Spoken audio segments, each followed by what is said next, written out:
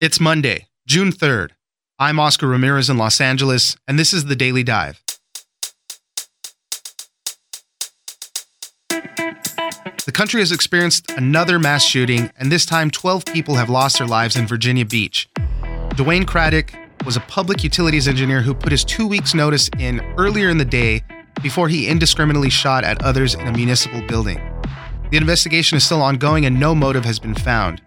My producer Miranda joins us for what we know about this latest tragedy. Next, President Trump has opened up the trade war to a second front, announcing 5% tariffs on all Mexican imports until the country does more to stop the flow of immigrants passing through Mexico to the United States. The president is also on a 5-day tour in the UK and is meeting with Queen Elizabeth and the outgoing Prime Minister Theresa May, who is dealing with Brexit chaos. Ginger Gibson, political reporter for Reuters, joins us to break it all down. Finally, it's one of the most popular pages on the internet. But behind the scenes, editors are fighting a brutal war over every word. Donald Trump's Wikipedia page is a war zone for editors who are trying to include the latest meaningful news, all while fighting off hackers and each other. Aaron Mack, writer at Slate, joins us for a look into how the president's Wikipedia page is handled. It's news without the noise. Let's dive in. This is the most devastating day in the history of Virginia Beach. The people involved are our friends, co-workers, neighbors, colleagues. We will not be defined by this horror. We are a city of resiliency and resolve. Joining me now is my producer Miranda. The country has unfortunately experienced another mass shooting, and this time 12 people have lost their lives in Virginia Beach. Dwayne Craddock was a public utilities engineer who put in his 2 weeks notice earlier in the day before he indiscriminately started shooting at others in the municipal building where he was working. The investigation is still ongoing. No motive has been found. Miranda, what do we know about what happened? The police were able to arrive at the building within 2 minutes of the call going out for shots fired. Just after 4 p.m. on Friday afternoon, Dwayne Craddock had arrived at Building 2 and immediately shot a contractor who was in the parking lot, and he was only there to file a permit with the city. I know. Talk about bad luck. Sad. He next killed a woman who was on her way out of the office before using his employee badge to access the building's second floor and then started shooting indiscriminately. It was really challenging for the police to find him because the building was made in the 70s in what they call a honeycomb design. And essentially it's a maze to people who are unfamiliar with the layout. So they had a really tough time not only finding the suspect, but also finding victims and wounded people. They said when survivors were escorted out, they had to obviously walk over bodies of their coworkers and things. It's just so sad. 5 to 8 minutes after entering the building, police officers were able to encounter Craddock on the second floor. They immediately engaged in a gun battle, and eventually the shooting stopped. Police were able to confront him in an office. They broke down the door, engaged him with fire, and he was subdued. 36 minutes after that first call to police went out, that's how long it took to get him down. Yeah. Officers tried to then render aid to save his life, but he died on the way to the hospital. I mean, the officers did a great job. They got there quickly, but that's how long this fight took. Tons of gunfire going back and forth. What do we know about the victims? They're all former coworkers of his. They're all people that he knew. There's no evidence to say that he was targeting somebody specifically just yet. The 12 victims killed in the attack are Richard H. Nettleton. He was Craddock's boss. Hours before Mr. Nettleton was killed, Craddock told him he was quitting for personal reasons via email. There was Herbert Snelling. He was the contractor who was just trying to file a permit. That's when he got shot. Lakita Brown, Mary Louise Gale, and Alexander Mikhail Gusev were all right-of-way agents who worked for the city's public works department.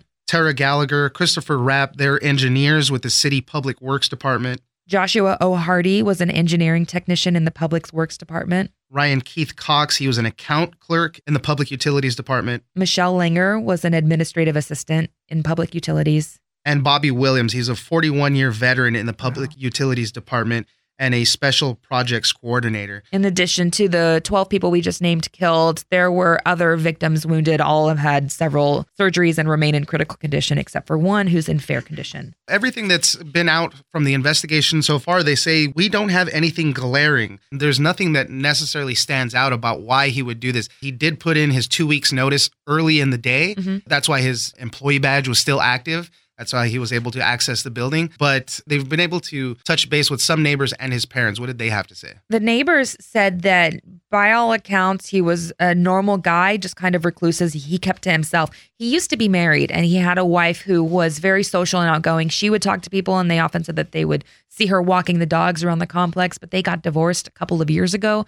And one neighbor reported never even having seen the shooter carry groceries into his apartment. But there's one creepy detail about where he lived is that he had cameras set up facing outside of the windows. And I know that doesn't sound strange in this world of smart cameras, doorbell, whatever, Right. but they were pointed at the parking lot. People think it was maybe to keep an eye on his cars or something. He had two guns, two .45 caliber pistols that were found at the scene. One that the shooter bought in 2016 and one in 2018. One of the pistols had a suppressor on it and several empty extended magazines. That's why there was such a long gun battle. They found a bunch more weapons at his home, but that's it. That's really all we know right now. It's just another tragedy that the country has had to go to. CNN reached out to the shooter's parents to ask if they knew of any problems that their son was having with his employer. And the parents said that they had no clue. They thought everything was fine. And later they posted a handwritten note on their front door saying, "We are grieving the loss of our loved one. At this time, we wish to focus on the victims and the lives lost during yesterday's tragic event. Our thoughts and prayers are with the families of those who lost their lives and recovering in the hospital." Even at work, he was an employee in good standing. Everything was fine. Yeah. So it's just a total mystery. So we'll keep following this one as it progresses. Thank you, Miranda. Thanks, Oscar.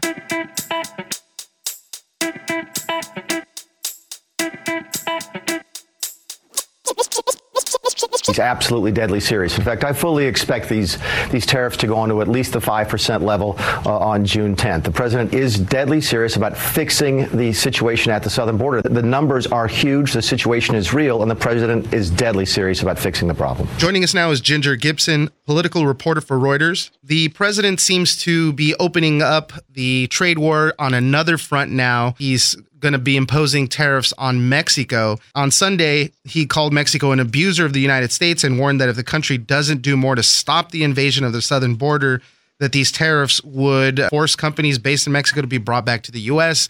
He said these tariffs could be increased up to 25%.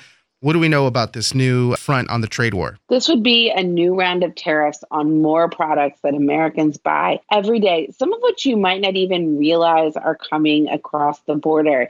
There's so much trade that goes on with component pieces, things that are partially made in America, partially made outside of America. The president wants Mexico to stop migrants from Central American countries from coming through Mexico into the U.S. border seeking asylum. He's been trying to stop these migrants basically his entire presidency, and so far he's been stymied. These are people who are fleeing war-torn, ravaged countries, and there are rules that the Americans have signed on to for a long time that allow asylum and them to seek asylum in the United States. These would be tariffs on goods brought in from Mexico. Mick Mulvaney, the White House chief of staff, said on Sunday morning the president is deadly serious about this and could raise the price of everything from agriculture goods to refrigerators and cars and air conditioning units. Many of those sort of home products that get brought into the United States every day. Mick Mulvaney was the spin guy over the weekend, trying to say that this would be positive for the economy. You know, American taxpayers are paying hundreds of billions of dollars for illegal immigrants. And with these tariffs, we might be able to balance some things out. But we're going through this with China right now. Mexico is like our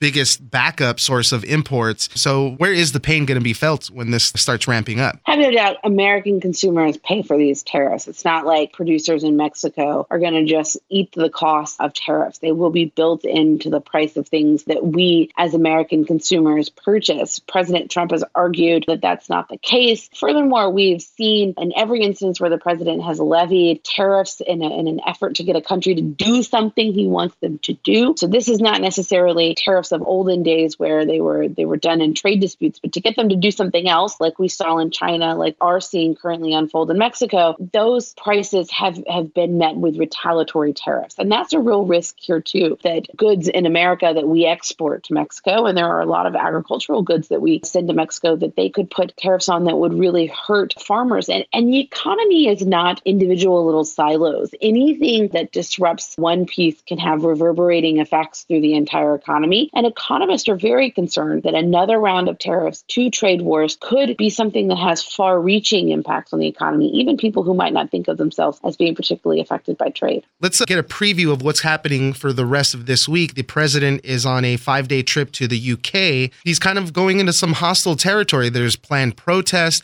He's going to have a banquet with Queen Elizabeth. He's going to have afternoon tea with the Prince of Wales. Tell us what's going on for his trip. We know from when the president leaves the country that other countries that want to be well received by him or that want something from the United States tend to roll out all of the pomp and circumstance. They know that the president really likes all of the pomp and circumstance and being treated like a visiting dignitary. We've seen that particularly when he's in Asian nations. This is a bit of a different circumstance as he heads to England. For starters, they're a country in their own turmoil. Brexit has really rocked the UK. They have not figured out how they're going to get out of Europe. Theresa May, the prime minister, has announced her resignation. She's basically a lame duck. She's going to meet with him on Tuesday, and then she's gone on Friday. And they have a lot of stuff to talk about, trade, things like that. Is it even worth it for him to negotiate anything at that point? On top of which, he sort of meddled in the discussion about her replacement by saying he backs Boris Johnson. So this is not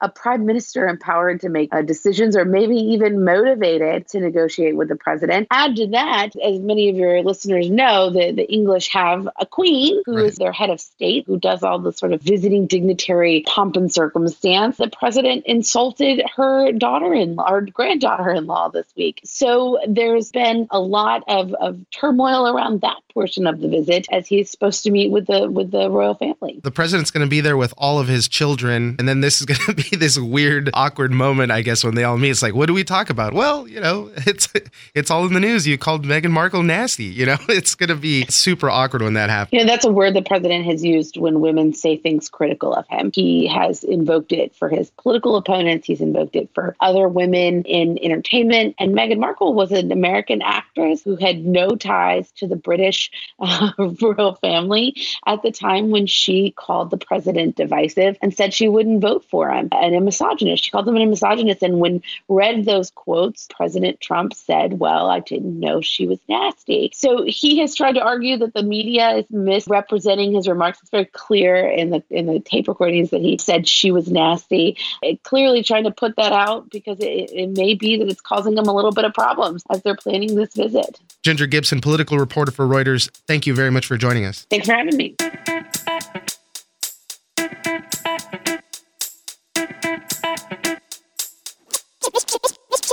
They hacked into senior editors' accounts. So these are the editors that can directly edit the article. And they kept replacing the main picture of Trump on the page with a picture of male genitalia. Joining us now is Aaron Mack, the writer who covers tech for Slate.com. Think about whenever you're doing a research project or you just need some information on something, what's one of the first pages you always end up on? It's usually a Wikipedia page.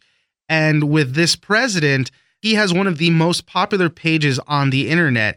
And behind the scenes, there's editors constantly fighting these brutal wars over every single word that goes into that. As we know, Wikipedia takes in edits from all over the place. You can just sign up, you can submit edits, but with the president's page in particular, it goes through so many different levels. There's even an administrator talk forum where they debate back and forth what actually will make it in there. Tell us a little bit about how this all works, Aaron. Wikipedia allows anyone to edit any of its pages. So you basically go to a talk page forum where you can submit edits for a certain page. And for something like the Trump page, which is a really important page, people have to approve it first. So you'll go to a forum and say, I think we should add a paragraph about Trump's decision on North Korea or Syria. And then people will discuss whether or not it should be included. And from there, they will make the edits to the page. Even the people there at Wikipedia fully understand it. They're trying to be an encyclopedia. They're not in competition specifically with newspapers.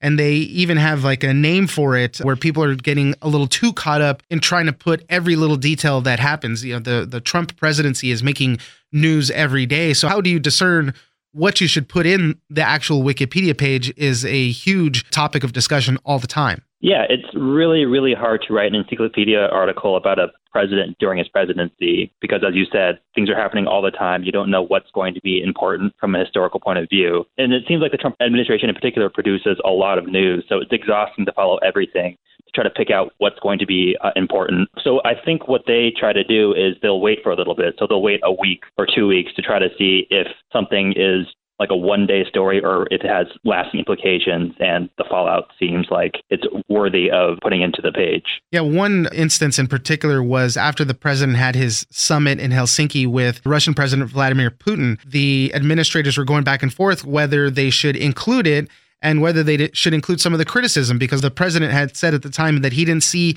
any reason why Russia would have interfered in the 2016 election, despite all of the evidence that was gathered by the intelligence community. And the administrators there in Wikipedia were having a really hard time whether to decide to include that stuff or not. The editors were having a tough time trying to decide whether this was something that journalists just overreacting to, whether the press was just cooking up a huge scandal to attack the president, because a lot of the editors on the page think that the press is inherently biased against Trump. And a lot of other people saw that, this is really important. This is a president who is siding with an explanation given by a foreign president, even though his own intelligence community had gathered a lot of evidence to the contrary. So eventually they did end up putting in the Helsinki summit, but it took a lot of debate, and they actually did end up waiting for around 10 days before they actually included that in the page. Let's talk about the hierarchy of Wikipedia administrators and people that can throw in edits there. There's administrators, there's arbitrators, there's an unofficial editorial board for the president's Wikipedia page also. Because the Trump page is so high profile, you can't just have any run go and make an edit to the page. That would be just crazy. So if you want to make an edit to the page, you either have to have at least 30 days of tenure and 50 edits on other articles to be deemed worthy to make a direct edit to the page. If you don't have those credentials, then you have to submit suggestions to the talk page, and then higher ranking editors can decide whether or not they want to put those edits into the article. So above the users and the users with experience, there are administrators. So these are people who are voted in by their community, and they can make decisions to override things that are happening. They can call out bad behavior. And then there's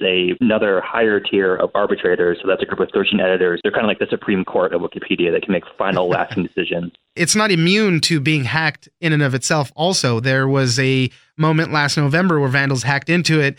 And what did they do to the picture on the president's main page? A vandal or vandals, I don't know if we know for sure. They hacked into senior editors' accounts. So these are the editors that can directly edit the article. And they kept replacing the main picture of Trump on the page with a picture of male genitalia.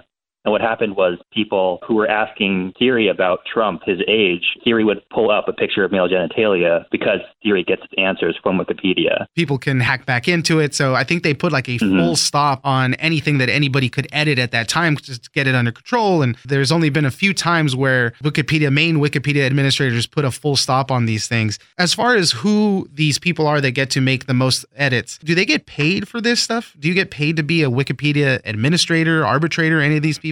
No, it's all volunteer, which is kind of crazy when you think how much work they put into this. Yeah. It's kind of a hobby for them, but a lot of debating, a lot of keeping up with the news, a lot of writing. I can't imagine putting this much work into something for free, but I guess these people kind of love it. So, and in these talk forums where they're really debating what to put into this encyclopedic journal of what's happening, for the president, they're going back and forth. Sometimes it takes a few weeks. It takes a lot of time. And they're just going back and forth, really pleading for their argument, whether something should be submitted or not. I think one of the people said that when you reach a point where half of the people really hate it and the other half hate it also, that's when it should go in. That's when it actually makes the most amount of sense. Wikipedia likes to promote all of this research that says that the more people who get involved in an article, the more neutral it becomes. I guess the idea is that as more people bring their point of view to an article, it'll start to reflect like the wider consensus around a certain topic, and it'll become more neutral. Although the way it works out on the Donald Trump page is you just keep fighting and fighting, and ultimately everyone does not have a version of the article that they would truly like, but they've come to a grudging consensus over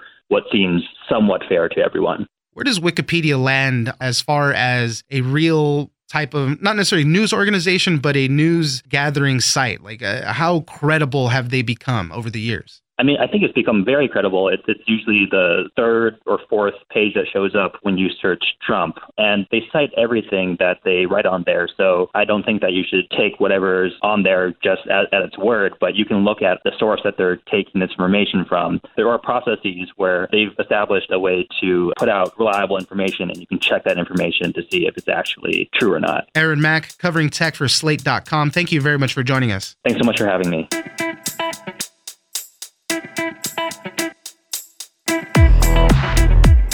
That's it for today. Join us on social media at Daily Dive Pod on Twitter and Daily Dive Podcast on Facebook. Leave us a comment, give us a rating, and tell us the stories that you're interested in. Follow us on iHeartRadio or subscribe wherever you get your podcasts. The Daily Dive is produced by Miranda Moreno and engineered by Tony Sorrentino. I'm Oscar Ramirez, and this was your Daily Dive.